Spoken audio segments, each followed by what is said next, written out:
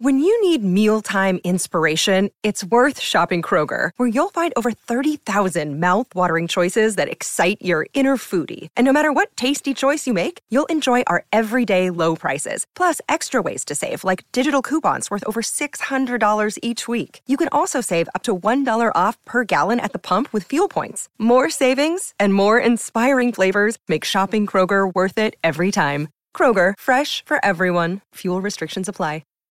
Think you know the Brooks Ghost? Think again. Introducing the all-new, better-than-ever Ghost 16. Now with nitrogen-infused cushioning for lightweight, supreme softness that feels good every step, every street, every single day. So go ahead, take your daily joyride in the all-new nitrogen-infused Ghost 16. It'll turn your everyday miles into everyday endorphins. Let's run there. Head to brooksrunning.com to learn more. This podcast episode is brought to you by Coors Light. These days, everything is go, go, go. It's nonstop hustle all the time. Work, friends, family, expect you to be on 24/7? Well, sometimes you just need to reach for a Coors Light because it's made to chill. Coors Light is cold lagered, cold filtered, and cold packaged. It's as crisp and refreshing as the Colorado Rockies. It is literally made to chill. Coors Light is the one I choose when I need to unwind. So when you want to hit reset, reach for the beer that's made to chill. Get Coors Light in the new look delivered straight to your door with Drizzly or Instacart. Celebrate responsibly. Coors Brewing Company, Golden, Colorado. Abner Mares is a world champion boxer, Olympian, sports commentator, and most importantly, dad to 2 little girls. Beloved by abuelas and hardcore fans alike, Abner is a pro at entertaining the world both in and out of the ring. On Blue Wire's new podcast, On the Hook with Abner Mares, we'll hear from the Abner family, fellow athletes, and other people who made him the boxer and the man he is. They chat about topics like state of boxing, sports, music, culture, and family life. Listen to On the Hook with Abner Mares wherever you get your podcast. Episodes in English out on Tuesdays and episodes in Spanish out on Wednesdays.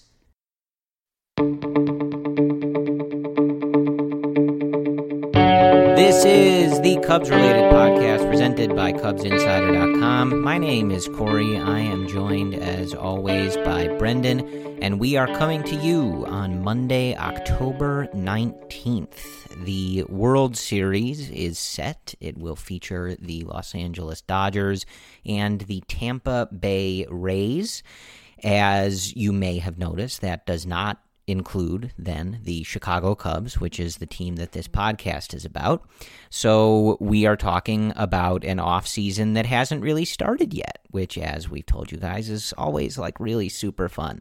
But as we did last week, we talked a little bit about the pitching to kind of set the stage for the offseason, a little bit about how they performed in 2020, and then looking ahead to some expectations and just general thoughts for 2021. And today we will do the same with the offense. And I promise, I know, I assume, especially with everything going on in the world, that the last thing you guys need is to hear more about the Cubs offense. But we're not going to spend too much time maligning the offense or talking about its poor performance. This is more looking at the players on an individual level and kind of taking a look at how we felt about 2020, either their growth or lack thereof, what to make of 2020, which is obviously a topic that we've talked about a lot because it was only 60 games, it was a late start, there were no fans, etc., etc., and then looking ahead to 2021 into what the Cubs might do,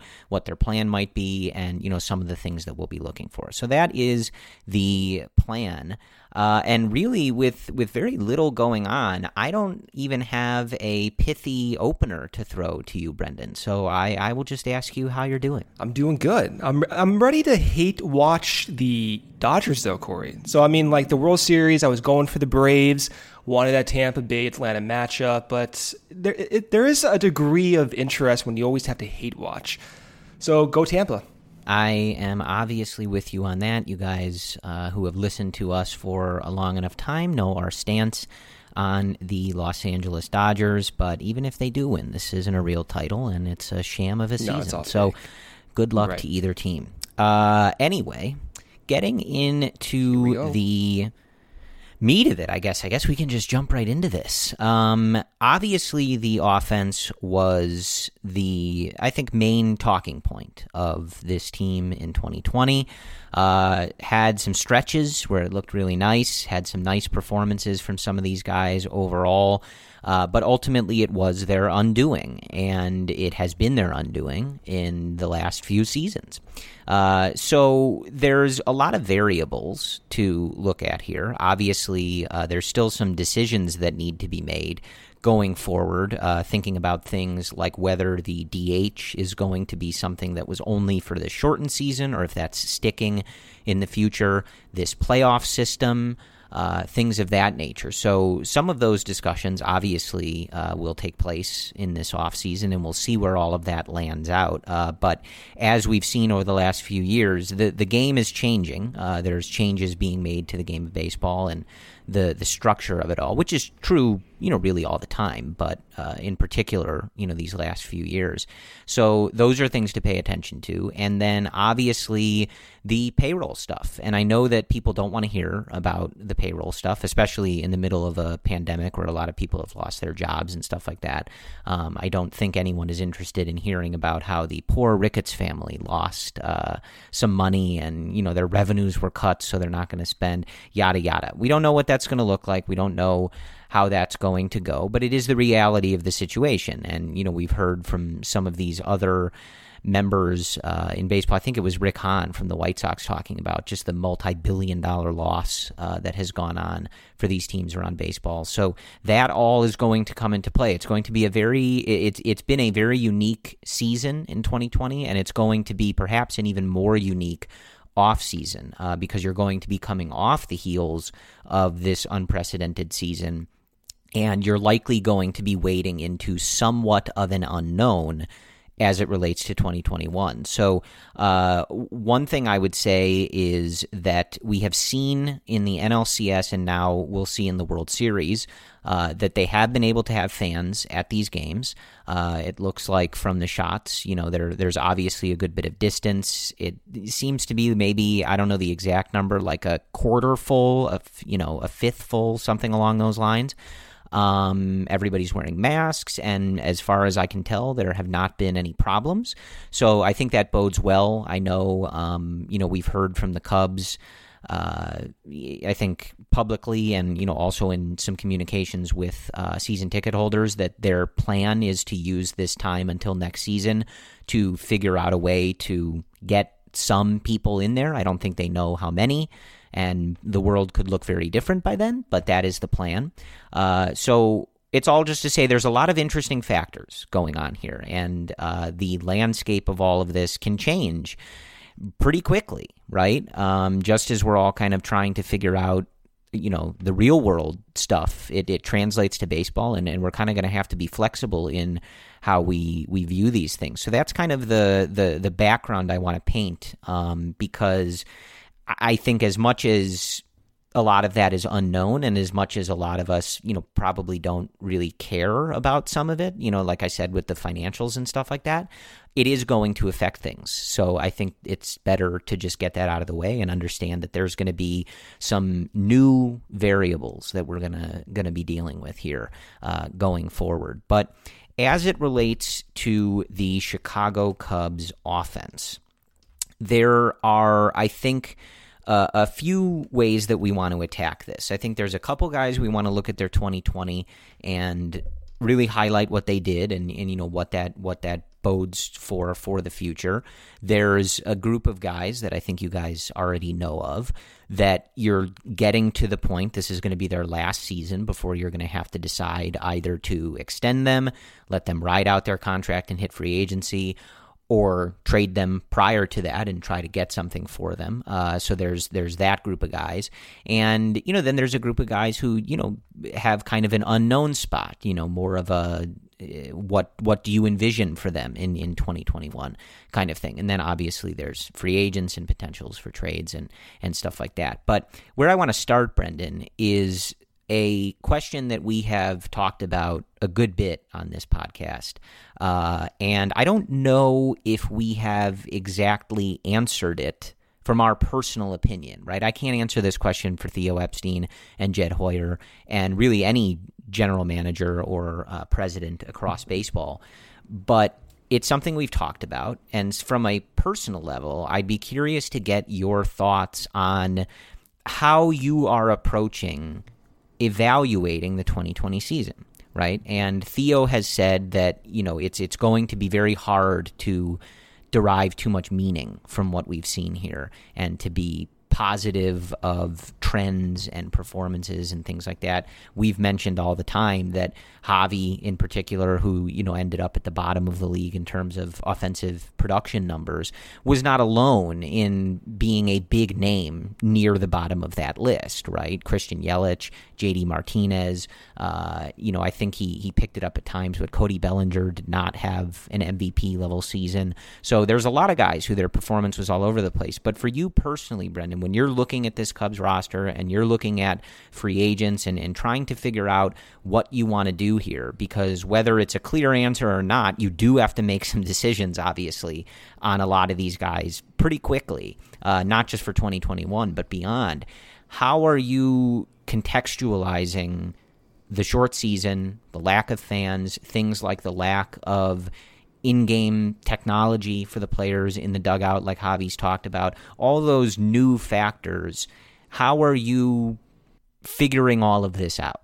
Unfortunately, they lost a year, right? So even if you don't weigh COVID as a normal season, it's the absence of another year, of another data point to evaluate.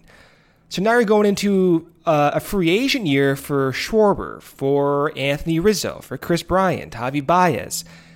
And it is hard to use COVID as a benchmark, and you still use years past data, but even those seasons are volatile. So it's hard to be comfortable really with a lot of these guys on this team, sans Anthony Rizzo at this point. So it is difficult. And in the COVID season, a lot of the numbers that we value, like power or slugging percentage or weighted on base average, they're not going to meet the statistical thresholds for stabilization, for reliability, right? So you have to use like your eye test. You have to use what you think is accurate, what is representative of their skill set going forward. And there's two ways to look at this. You can look at 2021 as a one-year window, and you can maximize this current group and go all out. The second way is you can use what we've seen in 2020 and years past and try to figure out who should we extend. Should we extend Schwarber over Javi? Should we extend KB over Schwarber? And so on and so on and so on. That's difficult right now. And so to your point, what is my perspective? My perspective is I've kind of seen what I need to see. And unfortunately, I'm not going to weigh the COVID season significantly, but I am going to weigh the absent season, if you will, significantly, because now I don't know what to think. Now I don't know what to project. And I hate that. You want that comfort knowing that in 2021 and 2022, you're going to have a certain level of offensive production. And right now, you don't see that. You don't see that with Javi. You don't see that with Schwarber. Chris Bryant, the injuriness of the last three seasons is creating some volatility, and it's difficult. But my positioning now is what we have as an offensive unit. It has to be changed, but the pieces are still in line where you can be competitive in 2021. I really do believe that. It's just finding the right mix and matches to supplement some of the good hitters on this team and diversify some of the rest of the hitters with different approaches who may have more success against pitchers who in the last four seasons have just dominated the entire Cubs lineup. So I think it's possible. I think it's an incredible challenge that might be the biggest challenge in Theo's tenure yet before he even, started this competitive window in 2015. I think this might be the most challenging one yet. I don't know what the solutions are. There's so many free agents. There's so many trade possibilities. You have the pandemic and the payroll issues with the Ricketts and the rest of the league. there's a lot of unknowns, man. And I think that's kind of where I'm at. I'm kind of just sitting back and waiting for the first few dominoes to fall, and then I can react and change my opinions. But right now, not having a real season is a big issue for me because I'm in a state of limbo right now. And I don't really know where to go, to be honest with you, Corey. 60-game season and figuring out how to evaluate all of this stuff is nearly impossible. Yeah. It is. It's nearly impossible. It's one of those things where you can't throw it in the garbage, right? Like, I have seen some people, kind of get closer to adopting that attitude of, kind of like understanding all of these variables and just kind of being like, this is so weird and likely to be unlike any other season we have going forward. But you can't even ignore what Javi did, though, right? Like, that's the thing. It's like, it's right, so that's extreme. What I'm getting at. Yeah. It's like, I understand all that, but you can't throw it in the garbage completely. So I think it has to inform your thinking somewhat going forward. But I do think that so much of it was so out there and like so drastic for some of these guys, right? Yeah. And, like maybe if someone like Javi were the only star player that had struggled, like maybe you might approach that differently. But just the fact that there were so many guys who just didn't align with their career performances, I think you have to give some credence to the idea that this is an outlier, right? Again, you can't throw it away completely, and it should inform things, right? But I think the danger is putting too much stock in this, right? Like, I just don't – I think if you're looking at this past season and you're of the mindset that Javi is just not a good hitter, I obviously don't agree with that, right? You can't throw these games away. They did play these games, right? He was the worst qualified hitter, but you've got such a larger sample size of that not being really anywhere close to the reality, right? So I think you have to defer to that when you're going forward here. And I know that, again, like things might not be back to normal completely in 2021, but I would expect them to be a lot closer, right?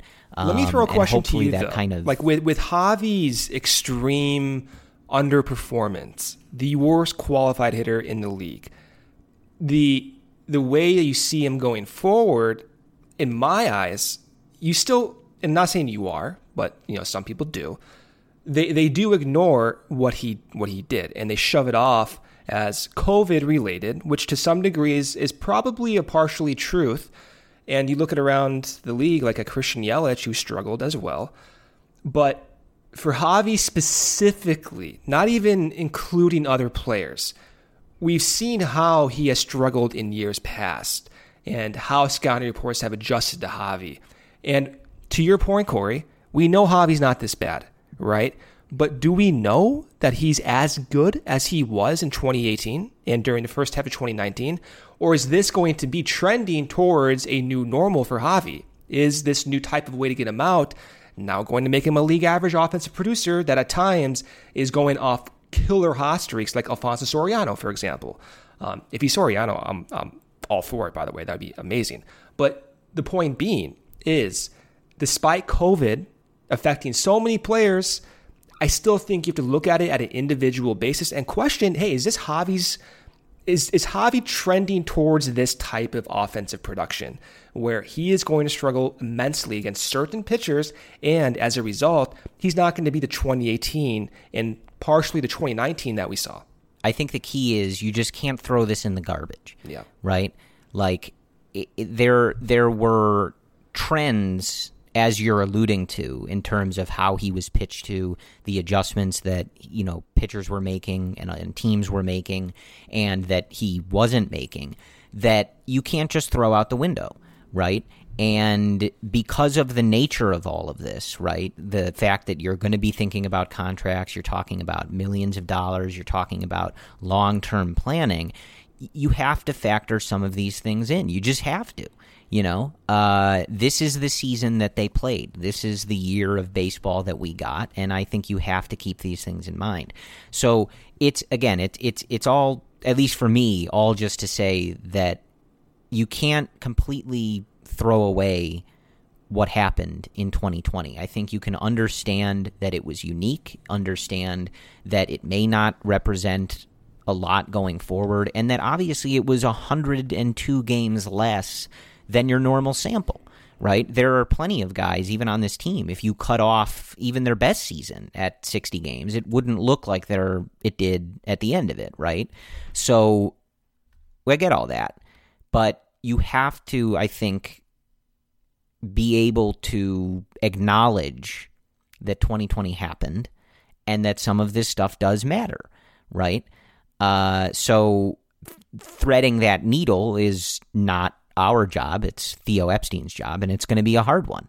But I think that that's where I would land on kind of looking back at 2020. Like, I'm not using it as a definitive conclusion for any of these guys, right?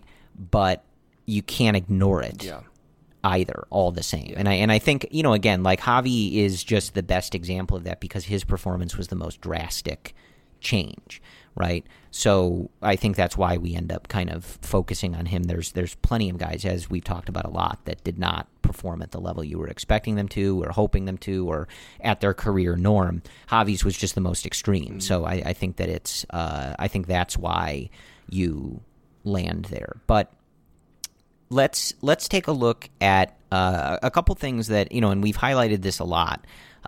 But a couple, one of the places that I want to start, especially this is a unique offseason where, you kind of feel, as we talked about, we're not really sure what the direction of this team is and what that path forward is ultimately going to be.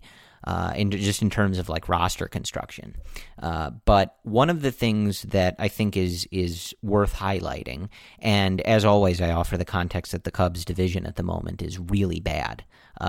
So let's keep that in mind, is Ian Happ and Jason Heyward in particular had really nice seasons here in 2020. Happ struggled towards the end there, kind of directly in line with that ball that he took off the eye in Pittsburgh. But, he was a legit MVP contender for a good part of this 2020 season. He obviously showed up in those games against the Marlins, hitting a home run and being a guy that, was providing some offense, literally all of the offense. And Jason Heyward with, again, another sort of positive step in his reclamation, I guess, from when he signed with the Cubs and had a really good season. You look at the overall lines for these guys. Happ had a 369 WOBA and a 131 WRC+. Heyward had a 368 and a 130. Those are good numbers, and those are going to be guys that you have in your outfield for a good bit of time here. So I think that while you can focus on some of the bad or the things that you're wondering about in a more negative light, I guess, it's good to focus on the positive. And I'll also say, you can use that same logic for some of the negative guys, right?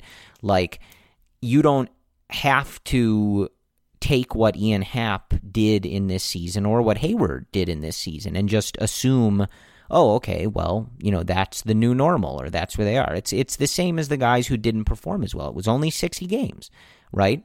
But I think given the trajectory that Happ had been on, even prior to being sent down to start the 2019 season, when he was sent down there, he already had a career OPS that was 800.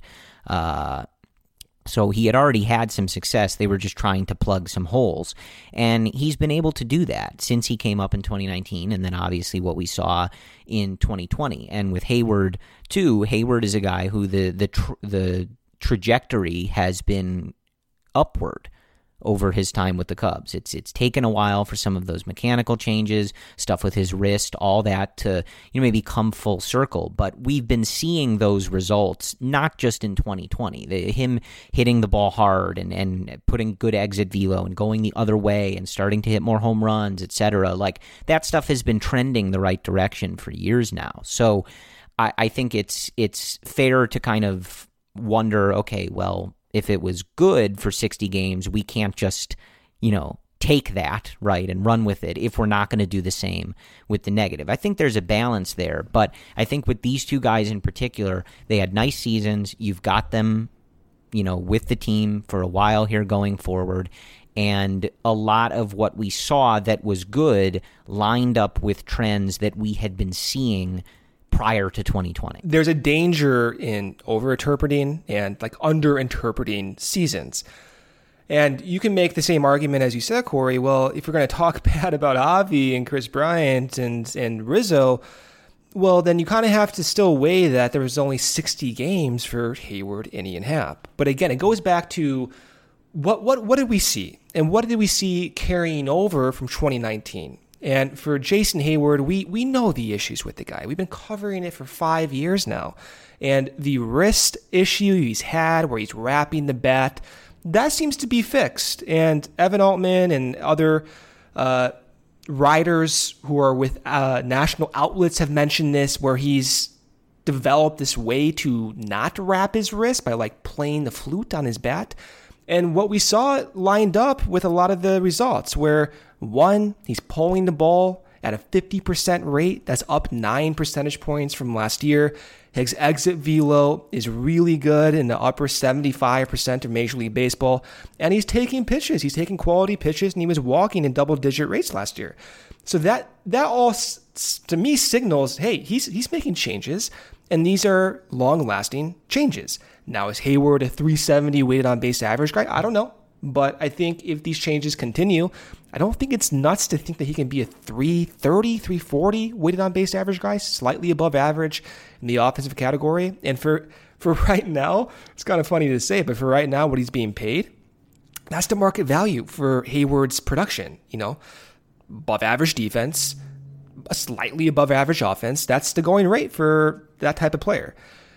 For Happ, it's the same type of trajectory. It's different from Hayward's, but for Happ, he went down to AAA in 2019. He worked on some issues. He kind of simplified his swing. And Happ, like Hayward, all of his expected numbers align with what he actually produced. Happ, according to Baseball Savant, had an exit velo greater than 84% of the league. He had a hard hit rate greater than 90% of the league. His expected weighted on base average greater than 80% of the league. And not all lines up with what we saw. And the one thing I like about what Happ did this year is when he transitioned to the leadoff role, his approach did not really change that much. He was still taking a lot of pitches, still walking at double-digit rates, and the production that we wanted from the leadoff spot was fulfilled by Ian Happ. And there is, to me, something valuable there that he was able to adapt within this season, in addition to adapting before the season, working on stuff in spring training, and working on stuff when he got called up in 2019. So I don't think you should ignore those. Now, statistics and all of our stabilization stuff, it's not going to line up, right? These plate appearance sample sizes are too short. But you still have to have a degree of confidence with some of the underlying peripherals and some of the underlying observations that we've seen that line up with what we've heard they are changing. And they do that for both Happ and they do that for both Hayward. And personally, as a fan going into next year, I'm excited to see them even have a bigger role if they can. I know Happ and Hayward became staples, but I wouldn't mind giving them even more crucial, higher leverage at bats and keeping Ian Happ in that leadoff spot to start 2021. I would have no issue with that. And likewise with Hayward, if he continues to bat like this, which, again, I'm not saying he's a 370 WOBA guy, but that type of portfolio does play well at the top of the lineup, perhaps in addition to Ian Happ. And we saw what Ben Zobrist was able to do with a similar type of portfolio, and he batted cleanup for the majority of his Cubs career when they were competitive. So I'm excited to watch those two guys play. I don't think that we're going to expect them to be the top producers for this team going forward, but at the same time, you can't ignore what they did. You can't ignore the changes they've talked about, that the coaches have talked about, and I'm excited to see what they can do going forward. Even though sports had a break, your business did not. You have to keep moving, and that makes hiring more important than ever. Indeed is here to help. Indeed.com is the #1 job site in the world because Indeed gets you the best people fast. You only pay for what you need. You can pause your account at any time, and there are no long-term contracts. Unlike other sites, Indeed gives you full control and payment flexibility over your hiring. Right now, Indeed is offering our listeners a free $75 credit to boost your job post, which means more quality candidates that you will see fast. Go right now to Indeed.com/Blue Wire. Try Indeed out with, again, a free $75 credit at Indeed.com/Blue Wire. This is their best offer available anywhere. Terms and conditions apply. Offer valid through December 31st. The wait is finally over and football is back. You might not be at a game this year, but you can still be in on the action at BetOnline. BetOnline is going the extra mile to make sure you can get in on every possible chance to win this season. From game spreads and totals to team, player, and coaching props, BetOnline gives you more options to wager than anywhere else. You can get in on their season opening bonuses today and start off wagering on wins, division, and championship futures all day, every day. Head to BetOnline today and take advantage of all the great sign-up bonuses. And don't forget to use promo code BLUEWIRE at betonline.ag. That's Blue Wire, all one word. BetOnline, your online sportsbook experts. You know, I don't know if they view Happ as that leadoff man long term. That'll probably be something they look at again this offseason, but I think he's got the right profile for it. And, again, like when he made the switch there, he succeeded in right away. In that initial switch. It really didn't seem to throw him off. Obviously, the league made some adjustments to him. And, again, like I don't want to blame everything on that ball that he took off the eye, but the number changes that he saw really lined up with when that happened. He came back, I think it was the next game, and hit a home run, maybe. 2020's already a blur, even though it just happened. But whenever he came back, he hit a home run. But then, the numbers downtrend that you saw kind of coincided with that. Again, I don't want to blame that, but it's a little coincidental, right? All that's just to say that I don't think that being in the leadoff spot changed him. I don't think that change or that role was too big for him or that he was overthinking it or anything like that. I think he can be that right guy for that. I don't know what their plan is there, but I have certainly no problem sort of slotting him in there. But yeah, just wanted to highlight a couple guys that did have a nice season in 2020. Now, would you rely on Hayward as like your everyday starting right fielder next year? Are you comfortable saying that, or you still want like a supplement just in case? Well, I mean, I think that I liked their initial plan, that they had with Souza to bring him in and, kind of platoon that a little bit more. I think that Hayward, especially with the, improvement that he showed in 2020, especially, like I think he's earned getting the majority of that time. We know the defense that he's going to bring and the base running that he's going to bring.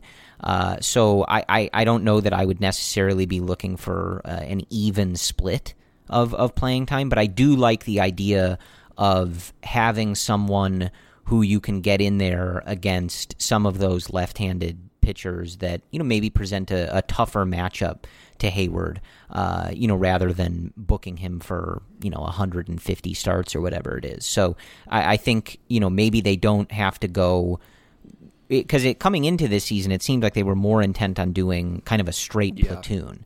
I don't know that they have to do that. I think Hayward has shown the improvements. He's made the adjustments that maybe you don't have to go an even split, but I think like a 70-30, having maybe, that depth 80-20, in the outfield position that you can give him those days off, those starts off throughout the week based on matchups, and you're confident in the guy you're putting out there, I think is a good place to be. I know that's a pretty low bar, but we've seen we've seen some low bars. So let's transition to let's do the kind of obvious the extension guys, that kind of group. We'll do that towards the end. One guy I want to talk about now is Nico Hoerner. I think he's an interesting guy to see what the Cubs do going to 2021. I also think he's one of those guys who this shortened season, this whole thing, really not good for him. I think what we had heard kind of going into spring training and kind of leading, in this past offseason was that their plan was probably to have him begin the year in Iowa and get some time there, get those everyday reps and kind of polish him off a little bit more before bringing him up. Obviously, the shortened season, the COVID situation, the lack of the minor league season, all of that kind of had to change their plans on a dime. And to begin the season in 2020, Ross seemed pretty intent on letting Nico try to be the guy out there, sink or swim for a little bit, mixed in Kipnis. And then that playing time kind of started to dissipate as time went on. He struggled. I think that's kind of, there's really no way to sugarcoat that. His numbers were not good from an offensive perspective. I think he was fine from a defensive perspective. But, especially when Kipnis was hot, they got David Bote in there a little bit. We saw Ildemaro Vargas towards the end of the season. The playing time kind of got away from Nico. So I think he's going to be one of those guys that's really interesting to see how they approach what his plan is. And, again, that's one of those where kind of the unknown nature of what's going to happen in 2021 really makes things pretty curious. We can offer up our thoughts, but I think in Nico in particular, that's something where unless you're in that front office or in that dugout, I'm not really sure what their vision for the future there is. I think he's one of those guys, obviously, right? He's 23 years old. He had 126 plate appearances and played in 48 games, right? You're doing a major disservice to one of your top prospects and someone who you view as a contributing member of this group for your future to put too much on that, right? And he's different when we're talking about, how do you evaluate 2020? Like guys like Baez and guys like Hayward, like they've been in the league for a long time, right? We're comparing 2020 to a pretty large sample for some of these guys, obviously to varying degrees. With Nico, that's not really the case. He was brought up in sort of a depth emergency to end the 2019 season, which I don't think anybody really envisioned him playing that role. And I think he handled that pretty admirably. And then his next stint in the majors is this shortened, no fans, start-stop spring training, mess of a season. So I think looking at him, and I mean, maybe I assume you agree with this, Brendan, but if you don't, that's fine. Looking at him is different than how you would look at these other guys, because as we've kind of talked about with Nico throughout his time in being drafted and just like coming up to the majors, you're trying to balance what you want him to contribute to the team at the moment. This was true in 2019 and in 2020. Versus his long-term growth, which you're not really able to prioritize as much in these types of situations, right? Like even in 2020, they started, that's kind of why I mentioned that when the season started, Ross had kind of penciled him in there quite frequently. It was kind of, I don't want to say his job to lose, but that's certainly how it felt. But then eventually it's 60 games. Jason Kipnis was hot, right? And you kind of got to make a decision there based on trying to win in 2020.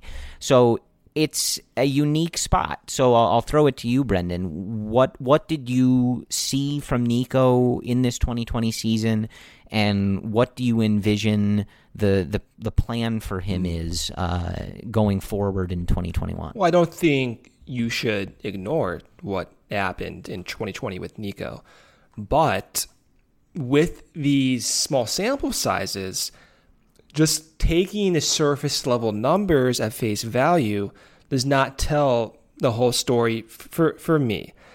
And how Nico performed in 2020 for honestly, Corey, most of the season, I was impressed. I know his end numbers are pretty bad. Just to read them off right here, he batted in 126 plate appearances. He batted .222, and he had a 63 WRC plus. Those are bad surface level numbers. But you can see what type of batted ball contact he made. And Corey, on September 16th, okay, he had an expected WOBA at league average. So a lot of his struggles, a lot of his deflated numbers occurred in the last 2 weeks of the season. You can go back to that time period and try to figure out what the hell was going on. But for the majority of the season, Nico was either at the league average expected weighted on base average mark or pretty far above it. He peaked at the end of August at a 367 expected WOBA. And he was doing that by slamming line drives in those left and right center field gaps. But over the course of the season, at least when I was watching, he was getting screwed, man. He was hitting line drives right at those outfielders. Maybe the defensive positioning caught up to him, and that ultimately deflated his overall numbers by year's end. There's another flip to that coin, though. He hit no home runs in 126 plate appearances, and I don't think you should ignore that either. We expected, and when I say we, I mean I did expect a little bit more power from Nico. I thought, given what we saw in September of 2019 and some of the changes we heard he was making, I thought maybe some more power would show up. And if there is one disappointing feature of his season, I would say not hitting a home run is probably the biggest one. But from a defensive point of view, one, I think we learned his arm, Corey, really good arm. Two, he can play everywhere. He can play third base, shortstop, second base. He could probably play center field, even though he may not get those opportunities going forward with Ian Happ.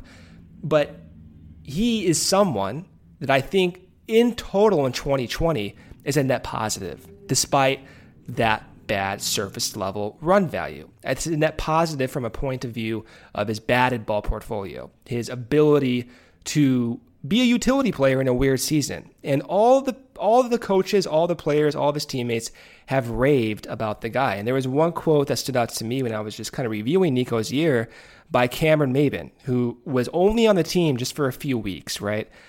And Cameron Maybin said about Nico, quote, "He was always asking questions, and that's what's going to make him special. He plays the game the right way. He plays it with a lot of respect, and he's got a lot of tools. The biggest thing that I enjoy about Nico thus far is that he's very, very inquisitive," end quote. That lines up with what we heard from his draft days, from his Stanford days, from what David Ross has said. So I think ultimately, in the future, at least in 2021, you may not be able to lock in Nico with 400 plate appearances, but I want to keep the window open, the possibility open for him to reach that. And I think given how he makes so much contact, given how he's made a lot of hard hit contact in 2020 for the majority of the year, I think it's a legitimate possibility that he could be a significant contributor in 2021 and, of course, in years beyond. So I think it's a net positive. A lot of people will disagree, but I think just everything we saw from the majority of the year, I enjoyed watching him play. I thought a lot of the contact was good, was hard, and to me, that signals production, it signals improvement, and it signals that he can adapt and continue to adapt right now. Again, he's so young, and I think that it's been a very unique start to his career. It's just a very strange way to begin your career, to kind of be it's rushed has a negative connotation. Well, Corey, he was injured too in 2019. I think he hurt his hand. He broke his hand or something. So not only has he had a weird major league introduction, but he barely played in AAA. Like, his development timeline is probably the most bizarre out of any former Cubs prospect. Yeah, so I think it was just worth touching on because, obviously it was not the level of production that I think he or any of us were hoping for, but I just want to kind of highlight that he's quite young, and this is a guy who, in 2019 came up at the end of the season in a situation that I don't think anybody expected, and then this 2020 was his first full season, right? And I did air quotes when I said that. So just something to keep in mind with, someone who is obviously a big part of the plans going forward here. But let's get to the big group, right? And that is obviously Anthony Rizzo, Kris Bryant, Javi Baez, and Kyle Schwarber. These are your guys who come up in 2021, depending on some of the decisions, right? Option-wise, trade-wise, etc. But you've got to make some decisions on these guys, or at least have a plan in mind as to how you're going to proceed with some of these things. Based on the early talking points, and the season isn't over, and I have, it's very hard to know how much you put any stock in this. Once again, I think Kris Bryant is going to lead the way in terms of trade rumors, right? That just seems to be the way it is. It's not my preference. I'm just telling you in terms of what I read and what's out there as it relates to the Cubs. I think he's going to be the one you're going to hear about the most if they decide to go that route. And that's one of the questions. So it's kind of like you mentioned earlier, Brendan, where you can just sort of ride out 2021, see what happens, and kind of go from there.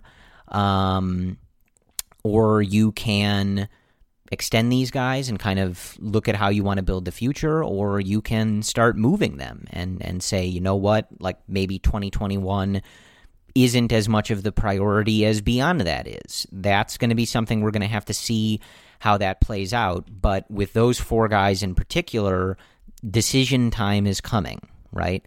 So I think that that's going to be the most important thing that happens throughout this offseason is what do they do? How do they decide to approach those guys who are free agents in the 2022 season? Now, I don't know if you have a particular preference, Brendan, as to how they go about this. I think obviously one of the things that is a major variable here is we don't know what any of these guys would consider for an extension. We don't know what the Cubs would offer them for an extension. And we also don't know what their actual trade value is at the moment. So that's in particular one of the reasons why you never, on this podcast, I think if you went back to when we started, which was about 4 years ago, I think the amount of times that Brendan and I have offered hypothetical trades to you guys, or even really discussed hypothetical trades, is probably zero.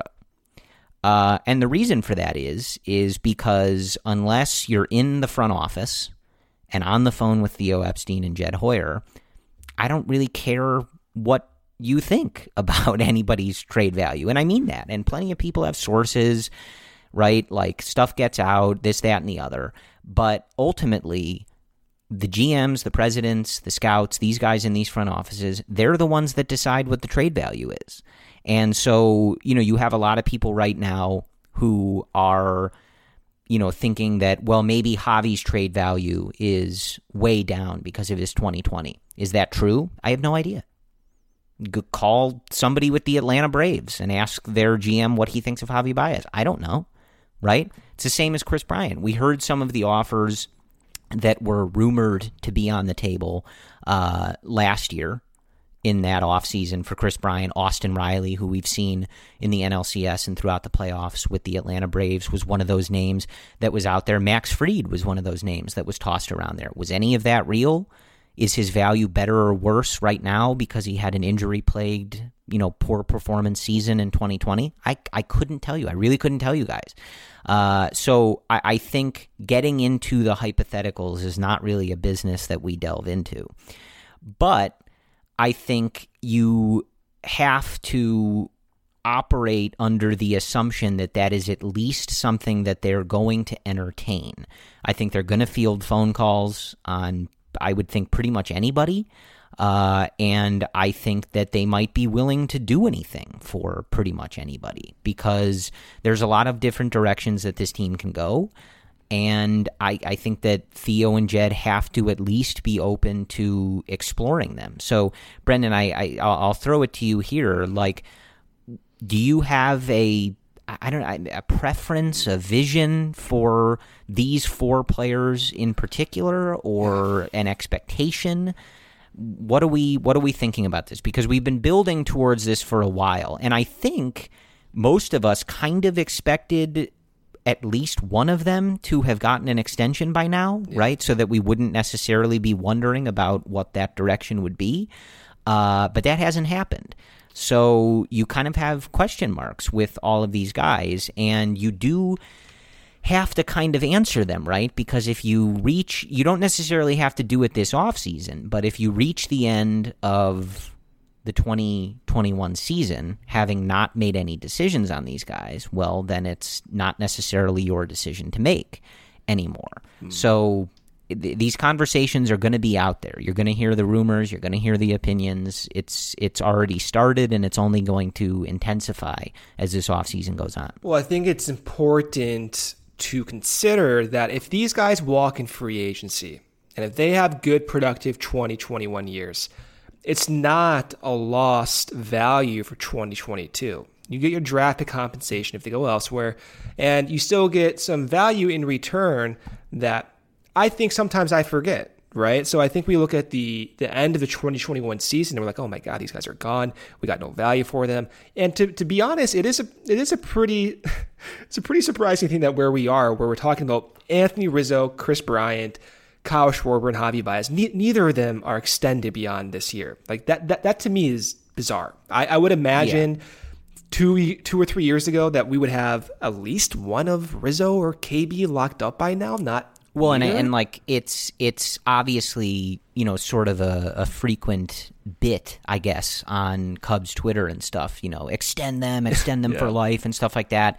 But there was obviously a tinge of truth to it always, and we've gotten none of it. You know what I mean? I think there was times where we were hoping that all four of them would be locked up, and this would all just be kind of settled going forward. Yeah. And you know, here we are, right? Well, I think in 2018 when Javi was going off, and you had KB going off before his injuries, and Rizzo was doing well, it's like, all right, let's just lock everyone up and get this going.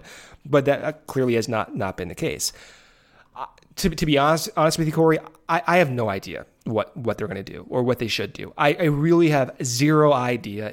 There's so many possibilities to even consider that my brain just short circuits to try to think about it. But where I'm at from a long-term point of view is one way or another, these four guys we're talking about, actually, I would say these three guys we're talking about. I'm going to take KB, I'm going to take Rizzo out of the equation here. If we're looking at Javi, Schwarber, and even Wilson Contreras, who will be a free agent not after next year, but 2022, they have the same holes. And I've talked about this for 2 months now, and it's, of course, burned into my brain. But what we saw in 2020, to me, is a microcosm of what we've seen when the Cubs are at their worst. And when they're at their worst, they do not hit fastballs, they do not hit sliders. And in 2020, their weighted run value for sliders and fastballs were both the 25th lowest in baseball. That's unacceptable. That just can't happen when you're competing against teams like the Padres, who are putting up not negative 13 runs compared to league average, but plus 25 runs against fastballs. This is a fastball league now. Everyone's throwing 95 plus, right? And so when these guys were drafted and developed, the league was completely different back then in 2014, 2015, 2016. Now it's different. So I do wonder, like, can Javi adjust again? Can Wilson Contreras adjust continuously? And not only that, he's a catcher, right? Catchers don't hit for that long. Their legs give out. It's just nature. It's just nature. And for Schwarber, the ups and downs coincide with an inability to hit some of those fastballs and sliders. So that's where I'm targeting my focus. If it were up to me, I'm giving Rizzo a check right now. His portfolio looks to be one that will age really well because for 3 reasons. One, Rizzo takes pitches, he does not strike out, and he hits the ball far. Those three predict the most long careers. That's the no-brainer. Yeah, it's the no-brainer, right? Yeah. And I mean, everybody knows this. We talked about this, but the role that he plays, he's the captain. The type of player he is, that's a no-brainer. You gotta lock him up. Just do it. You gotta lock Rizzo up. And this for Rizzo, honestly, Corey, I'm throwing out 2020 out the window. That's the one guy I'm thinking, like, you know what, screw it. That means nothing to me. Kris Bryant, the only concern I have is his injuries, and I think there is merit, maybe not to the extreme that other fans that we talk to perceive, but I think there is some merit to some of the nagging injuries and the inability to play through them, maybe like some other players can in Kris Bryant's position. I don't know. That's a huge unknown for me. If he's healthy, Kris Bryant's probably the best hitter on this team. I don't think there's any disagreement there. The guy, like Rizzo, takes his pitches, does not strike out that much for a power hitter, and unlike Rizzo, he hits the ball further. So I think for Rizzo and KB, there's more knowns there, but the injuries for KB is a big unknown for me, and that's something that we as fans are never going to truly understand. That's going to be within the front office, within the medical staff, within all these biokinesiologists they're hiring left and right. That's for them to figure out. So I'm focusing on Javi, I'm focusing on Schwarber, I'm focusing on Contreras. And of the bunch, I look at Schwarber and I see him representing like the biggest issue for this offense. And I think given the free agent market, given his defensive mishaps going forward, he's been league average, slightly below league average for the past few years. That's fine, but you have to consider his age going forward. It kind of makes the most sense to at least shop around Schwarber, see what he has to offer, and then maybe he's your primary trade target. I don't know if he is or not. I like Schwarber. I still have confidence in the guy, but there is a lot of unknowns there as well. A lot of volatility in his year-to-year performance and at times month-to-month performance. So that's one thing that I don't know how they're going to address. With Wilson, I need stability. Catchers do not last. It's just, again, as simple as that. So I think if I had to pick, if you had to like push me against the wall and make me pick who do I think is the most sensible trade candidate, I would probably say Wilson Contreras. And I know the framing was substantially better in 2020. I love his attitude. He wears his heart on his sleeve. We all know it. He has some of the best power for a catcher we've seen in a long time. But that said, I'm just concerned about some of the volatility. I'm concerned mostly because he's a catcher. And if there's a DH in the league, maybe that changes my opinion. But getting value back for a trade candidate also seems to be the most valuable for Wilson Contreras. So it kind of lines up in my head. Javi, I don't know, dude. I really don't know about Javi. He's one of the better defensive shortstops in the league. I love watching him play shortstop. I think his defense will last. But again, with the offense, there's a lot of volatility and unpredictability there as well. I don't think I'm comfortable giving either of those guys an extension right now. And I'm actually comfortable shopping all three of them right now. But again, there's so many ways you can go about doing this, so many permutations that it's almost overwhelming to consider. I don't really know what makes the most sense. I don't know what the market looks like. I don't know how teams are valuing these guys. I don't know anything. So I don't know if that answers your question, but that's where I'm at right now. And this is all subject to change once we get more information as the offseason progresses. This is a long discussion, and I guess luckily or unfortunately, I don't really know. We have plenty of time to talk about it. As I said, I mean, I think you have to extend Anthony Rizzo. If that man plays another game for another team, it is an absolute crime. So I think that one's really cut and dry. You extend Anthony Rizzo, that's it. I think the other guys, it's more complicated. And I think I'm with you. I think that you and I have, I think, been, I would think, on the more fair side towards Kyle Schwarber throughout his career. I think often defending him against people that have thought he's a worse defender than he is, and also against folks who did not see his potential as an offensive player, mostly because they just look at his batting average. But I do think that I think that he represents a place where you might be able to diversify this lineup. And that doesn't mean that he isn't a good, productive hitter, and that I don't believe in the hitter he has shown to be at times, especially that second half of 2019, and can be. But I think that what this team needs is a diversification in the profiles you see throughout this lineup. And so I think he represents an area where that might be possible. On Bryant and Baez, I think the key is, what does an extension look like? I'm not at all, as we've discussed throughout this whole episode, like, Javi's not a bottom hitter in the league. It's just not who he is. I know he's got adjustments to make. I know he has some bad tendencies, right? He always has. But that's just not who he is. And we're talking about extensions here, right? Yes, that may not be who he is. So who is he then? Well, that's what I'm saying, is it depends. If Javi and his camp want whatever they think an extension should look like after the 2018 season, when he was the runner-up as the MVP, I can't do it, right? Yeah. I just can't do it. The team is not in a safe enough spot for me to feel confident in that. If he's more amenable to something that is kind of taking, that peak into account, but also the rest of the sample that we have, I'm very into that. And he's obviously become one of the faces of the team. He's electric, and he can carry this team, and his defense is phenomenal, right? He's one of the most exciting players in the league. But right now, I can't do some sort of, 7+ year contract that pays him like a perennial MVP, because I just can't. And I think the same thing with Kris Bryant. If you had asked me 3 years ago, I would have given him a blank check, and I would have done 100 years for whatever he wrote, as the salary, right? But I can't do that now. And it's equally true. It's for different reasons, but it's equally true of both of them, that I believe in both of them as much as one can.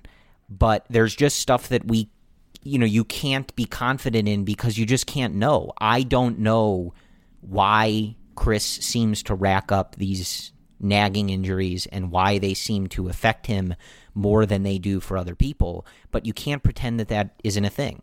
And for the millionth time, right, don't call him soft or anything like that, because that's not what it is, right?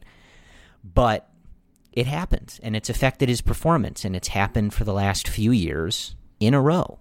And so if him and his camp are trying to get paid like the 2016 MVP, that was a top, the top player in the National League, one of the best players in the league, I can't do it right now. If he's willing to meet you somewhere else, then I'm into it. But you just can't ignore these things. And the team is in such a spot, and the financials are in such a spot, that you have to be pretty careful with some of this stuff. And I think that's part of the reason that I feel, and I think you feel, Rizzo's such a no-brainer. Obviously, he's going to age, right? Duh. But his profile and the way that he has consistently produced throughout his career, and the ways that he has produced, there's nothing to me that I can't be confident in with him, aside from, natural aging and regression and stuff like that, which is going to happen to anybody. But with KB and Javi, they're, for different reasons. Like, there's just stuff that I can't say with 100% certainty. Like, I know Kris Bryant is going to be healthy in the 2021 season and beyond. Or I know that Javi is going to make those adjustments, and he's not going to be as susceptible to some of the holes that we saw in 2020 and stuff like that. I'm just not positive of that. So that's where I am with those guys. It all depends on what they are looking for in terms of years and dollars.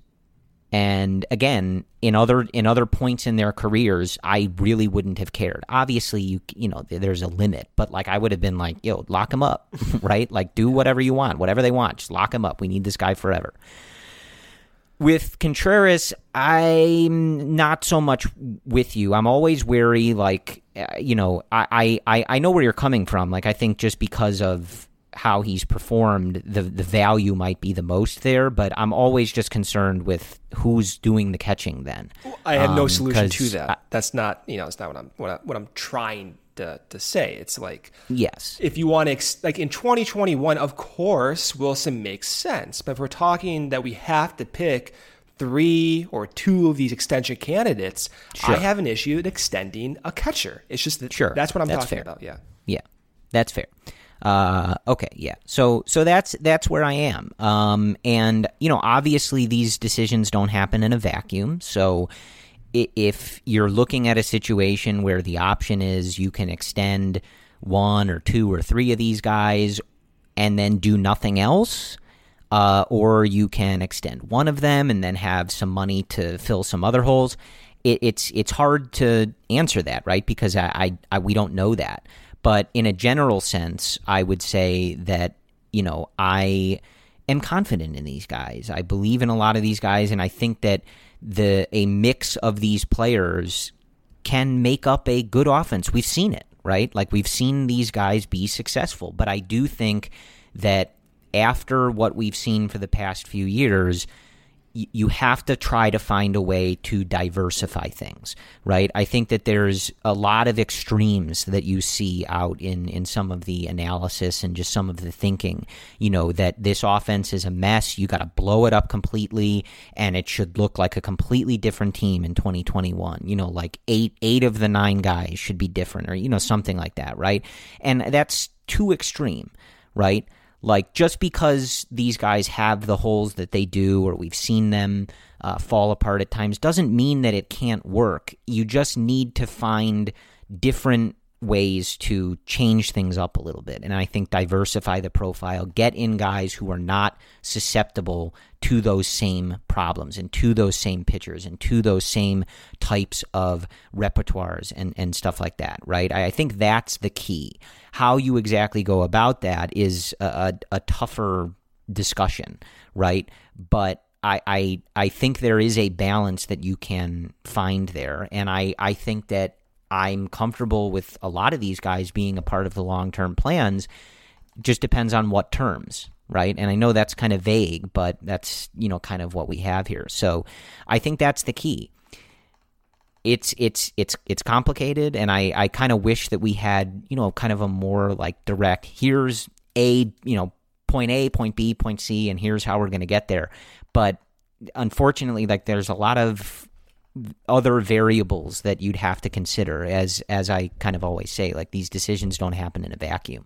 But again, these are large conversations, right? So I trust all of you as our loyal listeners, but try to remember, like, Brendan and I can't get out every thought that we have. We can't flesh out every nuance and detail of a discussion like this, you know, and so especially when we talk about someone like Javi and his 2020, like, I hope that, you know, some of you out there aren't like thinking we're being too hard on him, or that we're, you know, we think he stinks or anything like that, because it's just like there's a lot to get through, right? There's a lot of nuance here, and unless we spent the entire hour talking about one player, we can't get everything out. So you know, which we probably will at some point.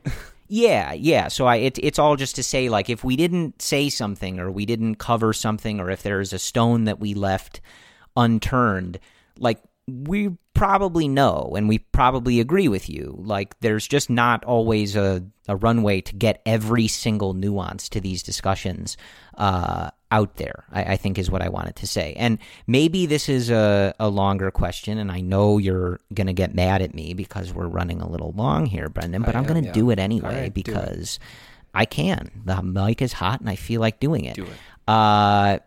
You have been an outspoken critic of Anthony Iapoce, so I don't need you to go into everything in terms of philosophy and all that other stuff. But as we're talking about the offense in kind of a shortened way, we've seen a lot of turnover in the coaching staff. We've seen a lot of turnover in the hitting coach position. As we go into this offseason, are you looking to make another change, or are you comfortable giving Iapoce more time here? I feel like I've been saying I don't know the entire podcast, but I truly mean that. Like I don't know. All I know is what we watch and what my Fangraphs webpage tells me. And what my Fangraphs webpage tells me is that for some reason, Rizzo, Schwarber, everyone, for most of the season, were not swinging at pitches. And we've heard David Ross, we've heard the hitters talk about grinding at bats, but in doing so, they are just being passive. They were being passive. Where that comes from, maybe it is Iapoce, maybe it's not. Does that mean I want him gone? Maybe it does. If I knew more about it, I don't know. But I don't like what I saw. And so if Iapoce is the guy to change that, and this was a weird anomaly that can be addressed, and Iapoce has a precedence that he can do this, then sure, bring him back. There is another side to this, and the other side is another unknown. Justin Stone, right? He's the director of hitting for the Cubs. What was his role in 2020? Did he have a significant role? Could he have had a significant role because of COVID? I don't know. Do Justin Stone and Iapoce line up eye to eye? Because Iapoce has been with the Cubs since, 2014, besides that 1 or 2 year hiatus with Texas. Are they in line? I don't know. We've seen coaches from that era move on. We've seen Eric Hinske move on. We've seen John Malley move on, right? I don't know. I want someone in this team, in the coaching staff, whatever, to be innovative, to take the next step, to get these guys to a point where they're hitting pitches that the Padres are hitting, that the Dodgers are hitting. And we haven't seen that. They haven't adapted at that pace we needed. And is that because of Iapoce? I think my frustration was targeted there because it seemed so obvious. The passivity seemed so obviously targeted towards Iapoce. But truly, I do not know. If they end up firing him, okay, I'll be on board. If they end up bringing him back, I don't know, I may question it a little bit, but there's a huge degree of uncertainty that I can't confidently give you an answer, Corey. And sometimes when you're emotional and you see all this stuff and you see Iapoce talked about grinding at bats, it grinds my gears a little bit.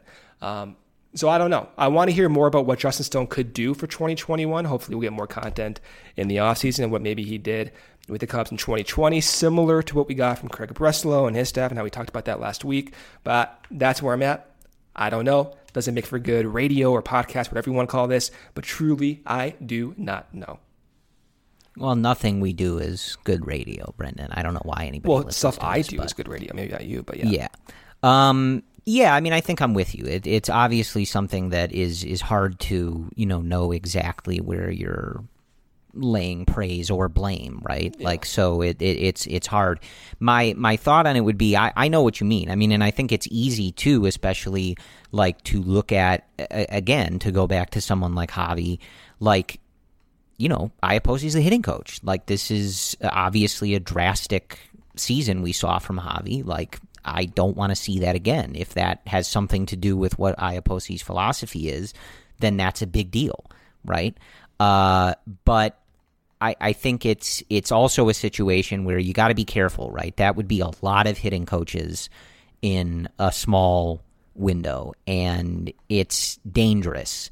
I think as anybody who's played a sport, or if you've worked in sports, or even like been a part of any organization, right? Like, I think that constant change is really difficult to adapt to. And if the message is wrong, if the philosophy is wrong, then it needs to happen. But at the same time, constantly trying to get these guys, or some of these guys, in different approaches and different mindsets and all that other stuff is in its own way a hindrance to progress, right? Yeah. Even if you've got and it's also, you've tried this multiple times, what's to say they would get it right? So it's dangerous is all I'm saying. To continue kind of searching for that right answer is a dangerous I agree. way to go. I mean, you want consistency, right? Like that's one of the issues I have talking about moving on from Theo. It's like, all right, well, I kind of like what they're doing with Craig Breslow and that pitching infrastructure despite Theo's, limitations over the years. So I don't know. I don't know what the solution is. I want consistency, but I want the right type of consistency. And if you can't get that right type of consistency, then you got to keep searching for it somehow. And maybe they still have to go out and find a different hitting coach to get that consistency ultimately. Yeah, I agree. So again, there's a lot to cover. There's a lot of nuance here, and we will delve into all of it. We've got plenty of time, unfortunately. But again, kind of with these couple episodes, just kind of setting the table, touching on some of these things, touching on some of these guys, laying the groundwork for where we might see things go. The ultimate conclusion, though, that I want to end on, and I know we're over the hour mark, so if folks don't hear this, it is not exactly great. But the overall conclusion I would land on is that despite its struggles at times, this offense has a lot of talent within it. There are a lot of players on this team and a lot of players that are for sure under contract for the 2021 season that are very talented and can make up a successful offensive group. I think that what has become clear over the last couple years is that the similarities in approaches and profiles for a good number of these guys is often exploited by opposing teams and opposing pitching staffs to the detriment of the Cubs, obviously, right? Does that make them awful? Does that make it impossible for them to succeed? No, right? So we got to calm down with some of this like doom nature that I think goes on in some of the talks. There's a lot of talent within this group. And if are they able to make those supplemental changes to kind of diversify things, to strengthen the lineup in ways that it doesn't currently have? Maybe not, right? But I think that, again, especially given that this is not a talented division, this is not a division where you are looking up at some other team and thinking, boy, like, good luck catching this group, right? At the very least. You've got the pieces to make this work. What is the key of this offseason, as Brendan alluded to earlier, is what types of moves are you making, and are they geared either exclusively toward winning in 2021, or are they geared toward winning either in 2021 and beyond, or just beyond? And that's something we're going to have to see how all of that plays out. But for as much as we've seen this group struggle at times, for as much as the offense not being there has blatantly, obviously, no way to deny it, right, been the downfall of this team and cost them in the playoffs multiple times, right? This is not a group that is devoid of talent. This is not a group that cannot be maneuvered into being a successful group and a team and a group that can carry this team to another division title and to another playoff appearance. And this has been the case for a couple years now. It's about plugging some of those holes, I think diversifying some things and changing things up in a way that cover up and plug some of those holes that are exploited. And we've seen them try to do that in some of these past off seasons with moves that felt more like half measures, right? And a lot of them didn't work. What we'll see in this one, I don't know. But I think that, the idea that you need some sort of massive overhaul to this offensive group to be successful in 2021, that is only possible through spending like $200 million. I don't think that's right. There's talent here. There is a successful group in here, obviously, right? Like, look at how the Cubs have performed for 6 years. It's just going to be about what are those moves, if there are any. And if there aren't, I think then you get more into that discussion that we sort of ended off on, with the hitting infrastructure and the coaching staff in terms of how can you take this group and try to address some of those exploitable holes. I don't know if you can, because they've been trying to do it for quite some time. But then that would be a different discussion. So it's all just to say, it's not the worst place to be. I know there's a lot of doom and gloom out there. And, you know, the 2020 season didn't end how we wanted. The 2019 season and 2018 season didn't end how we wanted. And a lot of that was laid at the feet of the offense. So that is the, I think, most important thing we're going to see in this offseason and the most important decisions that they're going to make. But just want to, you know, keep it on a somewhat positive level because, you know, again, like this team did just win the division. They won a lot of games with a lot of these players, and so it's not some impossible task for 2021 is all I really want to say. Brendan and I do not have a specific plan for next week. We will see, obviously, where things are with the World Series and the offseason and all of that stuff. But I would expect, you know, similar conversations, just kind of looking at what we're hearing from the Cubs, what we're hearing from the front office, and the direction that things seem to be going in this offseason. As always, if something comes up sooner than we next speak with you guys, we will jump on and we will cover it. I don't think that's going to happen, but we'll see. So as always, we thank you guys for joining us. Thank you guys for supporting us, and thank you guys for listening to the Cubs Related Podcast. And as always, whether we are watching a World Series that does not feature them, or we are, as always, watching highlights of the 2016 World Series, which the Chicago Cubs won, we always end by saying, "Go Cubs." Sugar Ray Leonard, Roberto Duran, Marvelous Marvin Hagler, and Thomas Hearns. Legends, whose four-way rivalry defined one of the greatest eras in boxing history. Relive their decade of dominance in the new Showtime sports documentary, The Kings, a 4-part series premiering Sunday, June 6th, only on Showtime.